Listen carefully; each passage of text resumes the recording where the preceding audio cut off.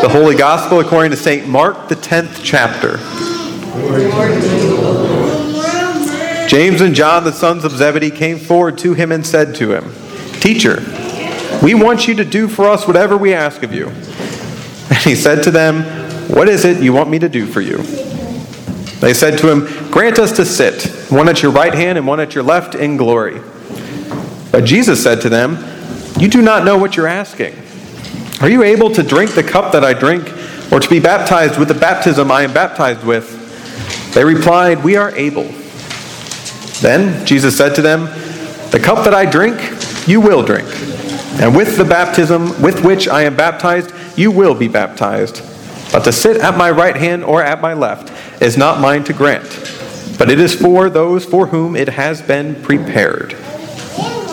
When the 10 heard this, they began to be angry with James and John. So Jesus called them and said to them, "You know that among the Gentiles, those whom they recognize as their rulers lord it over them, and their great ones are tyrants over them. But it is not so among you. Whoever wishes to become great among you must be your servant, and whoever wishes to be first among you must be slave to all. For the Son of Man came not to be served, but to serve, and to give his life as a ransom for many." The Gospel of the Lord.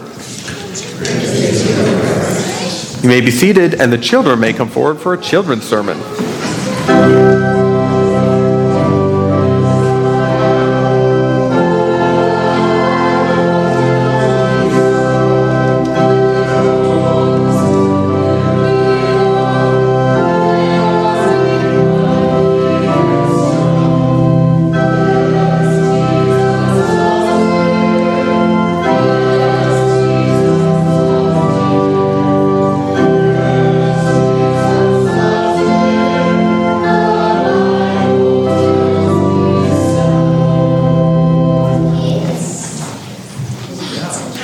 Good morning. Lorenzo was just remarking how there's more kids than there were last week, aren't there? It's great to see you all back. I missed you. So, today I want to tell you guys a story. A lot of times I ask you a question, right? Yeah. But I'm going to tell you guys a story about when I was around your age, okay? When I was your age, I had 3 other brothers, and so there was 4 of us, right? Yeah. And so we'd all walk in line behind my mom and my dad and go into the pew. But we all had to sit on the inside of the pew so that if we started fighting or picking on one another, they could separate us, right? Do your parents do that? Yeah. Some of them. I think I've seen some of your parents do that. Or at least the people who come to church with. So, we would sit right there, but one of us got to sit on the end row, right? On the outside row. Why do you guys think that was? Only one of us at a time. Why do you think that was? Yeah. So we could take turns. Very good. But we all wanted to be there. Why do you think that was so special? Yeah. So you all can be with each other. So we can be with each other. Very good. One more guess from Jack.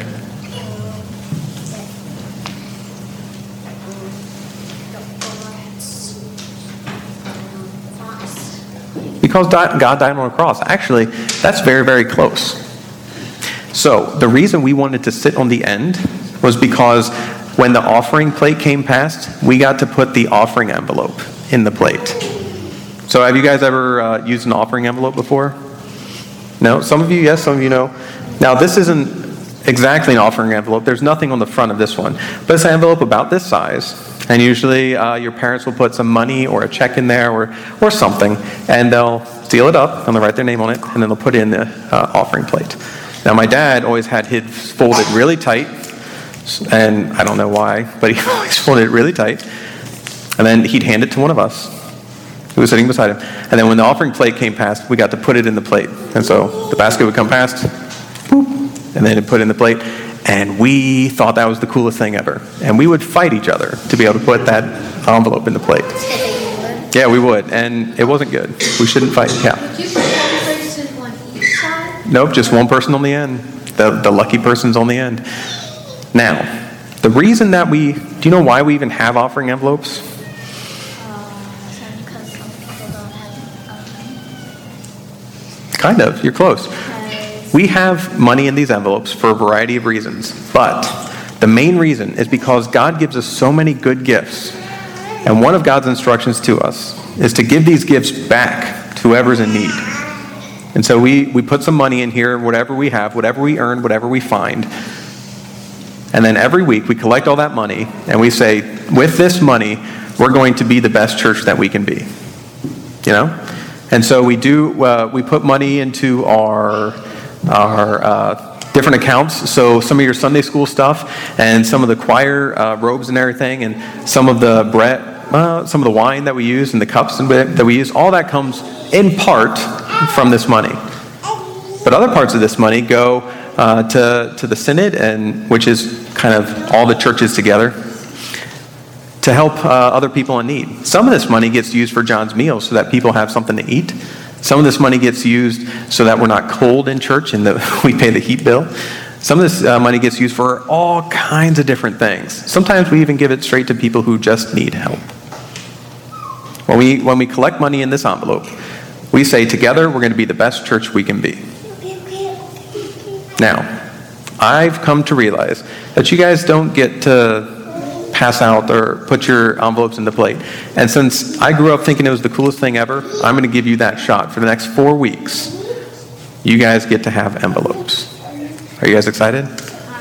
I'm excited. Now, these aren't just ordinary envelopes because the adults don't get to do the second part. Well, they could, but they don't normally. Inside of each of your envelopes I'm going to give you is a little instruction. So whatever money you might have, or maybe you found a quarter, or whatever it might be, you can put that money in here so that we can be the best church together.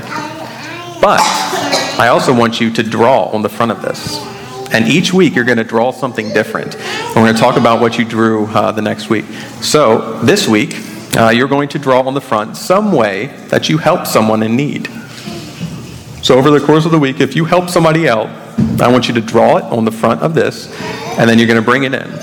Now, next week, we're going to be at St. Paul Church, and so you're going to bring it there, because I'm pretty sure we'll be able to tell the ones that are yours, because they're going to have drawings on the front, right? They're going to be the special envelope. But the next week, we'll talk about these, and we'll put them all in the same basket, and it'll be good. So, are you guys excited to draw on these? Yeah?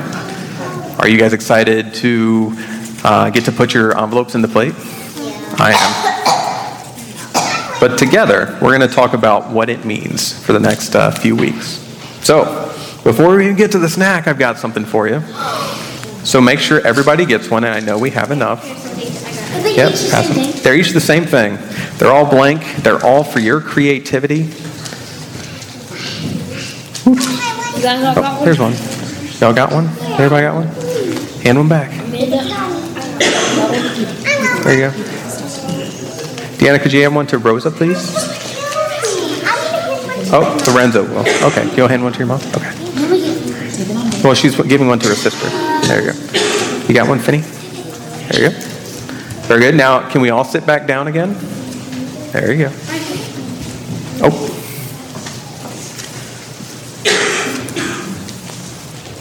All right. So, just to keep our normal pattern, we're going to pray here at the end, okay? All right. Let us pray. God, we give you thanks. We give you thanks for the good things that you give to us, for the ways that you help us. We ask that you help us to help our neighbor, anybody that we might see throughout this week.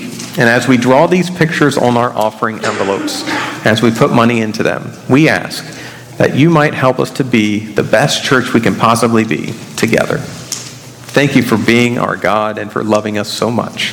In your name we pray. Amen. And of course, the second basket. Second basket is a good basket. I love The first basket is a great basket.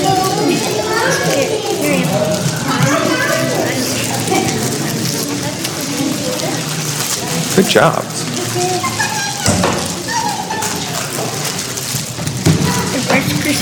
Oh, need some milk? All right.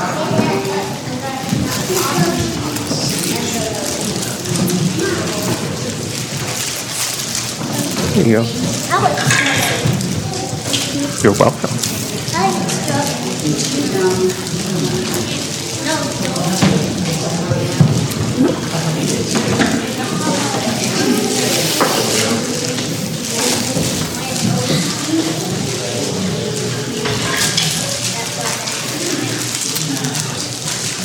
In the name of Jesus, amen.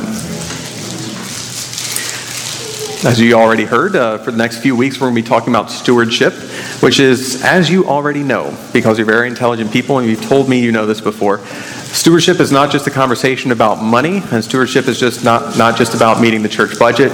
And a month of talking about stewardship is not just my way of shaking you down for money so that we meet the budget. Rather, stewardship is talking about how we orient ourselves, how we orient our entire lives so that we can be the best church we can possibly be together. If we could be the best church we could possibly be alone, I would tell you to keep your money and not give it here at all. But I believe that to be the best church we can possibly be, we need to be together. And there's a few things in today's gospel text that link us to that. James and John, the sons of Zebedee, earlier in the Gospel of Mark, they're called the sons of thunder. When Jesus is giving out names and Jesus says, Peter, you're Cephas, or you're the rock. We all remember Peter as the rock, right? But I think very often we forget James and John are the sons of thunder. Now, if you're like me, when I say sons of thunder, it might conjure images of a motorcycle gang that's running through town, like creating destruction all over the place. I don't think that's what Jesus was saying. I think instead Jesus was actually probably talking about a psalm. So there is one particular psalm in our Bible that talks about God through a thunderstorm. And that's where we get that imagery that at least I remember quite often when it rains and pours and thunders, that the Lord makes the mountains to tremble and makes the cedars of Lebanon to skip like a young wild ox. When the thunder crashes and the whole earth shakes and your house is just rumbling, that's like God. That's like the power of God. To call James and John the sons of thunder, I think, was not to mean that they were wrecking everything in front of them, but rather they had that deep and powerful passion for what God was doing in their midst. So seeing that, these sons of thunder, these passionate people, walk up to Jesus and they say, Jesus, give us whatever we ask. And Jesus is like, what are you asking? Okay. And Jesus, and then James and John, the sons and passionate people of thunder, say, permit us to sit with you in glory, one at your right hand, one at your left. And Jesus says, no. For Jesus, what's important is not necessarily what's going to happen later on in heaven, but what is happening right now. And so Jesus reorients the conversation. He says, can you possibly drink the cup that I drink? Can you possibly be baptized with the baptism with which I am baptized? And that particular baptismal tongue twister right there, if you look at the Greek, the root, that baptismal root, baptismo, is repeated 3 times in a row in different forms and functions for its grammar. But whenever you see that in Greek, whenever you see something repeated, especially 3 times in a row, the point is for emphasis, and here, emphasis in possession. And so it's not just any baptism. Here, it's Jesus' baptism. A different way of translating this, and I think one that honors that repetition so much, would be to say, can you be baptized with the baptism which I experience? With the baptism that's mine. The baptism I'm called to. For Jesus and for us, when we hear that, we realize that it's not just talking about using the same water or using the same words. Rather, it's talking about, can you live the same life that Christ was called to? Can you be that similar person, that same person that Christ was being while here on earth? And that's a whole different question. For us, as we talk about stewardship, I think a lot of times we come at the question in an odd way. We ask ourselves, why do we have to give? And we list off all these good reasons. Well, we need to take care of our possessions, and that includes regular upkeep for this. We make sure that all of the different committees and all the different activities that are going on are well funded so that we can do our best possible work. We give these monies to those in need, and we use them at the synod and at the national level so that people together can realize what the church might mean, a selfless giving of ourselves. We talk about tithing, and we talk about God's command, but what we don't talk about very often is being a part of that baptism which Jesus experiences. To be little Christs, we act in the way that Jesus acts. And I could go on and give you every academic explanation, but I know people have done that before I got here. I know people are going to do it again. Sometimes you just got to practice it. There's a really good story. Actually, I should preface this. Kristen Vogt, my beloved wife and diaconal minister in the ELCA, preached her first sermon this past Saturday at 6 p.m. at a church in D.C. And she's preaching again this morning.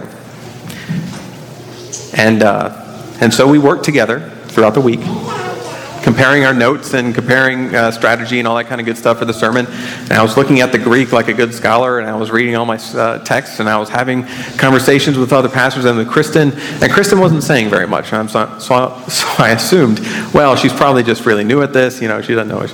And then she came up with this really good example that I stopped at when I heard it, and I said, well, can I use that? So she said, yes, as long as you give me credit and say it's my first time giving a sermon.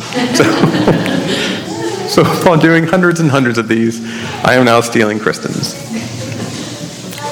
But when you hear the gospel, you latch onto it, right? So there's a story about Kristen and her father. And Kristen's father is a pastor, for those of you who don't know. And one night, it was Christmas Eve, and a young Kristen who was about in middle school was sitting in the car outside the church, and the car wasn't on, and she was cold, and she was hoping that this would draw her father out of the church quicker, right?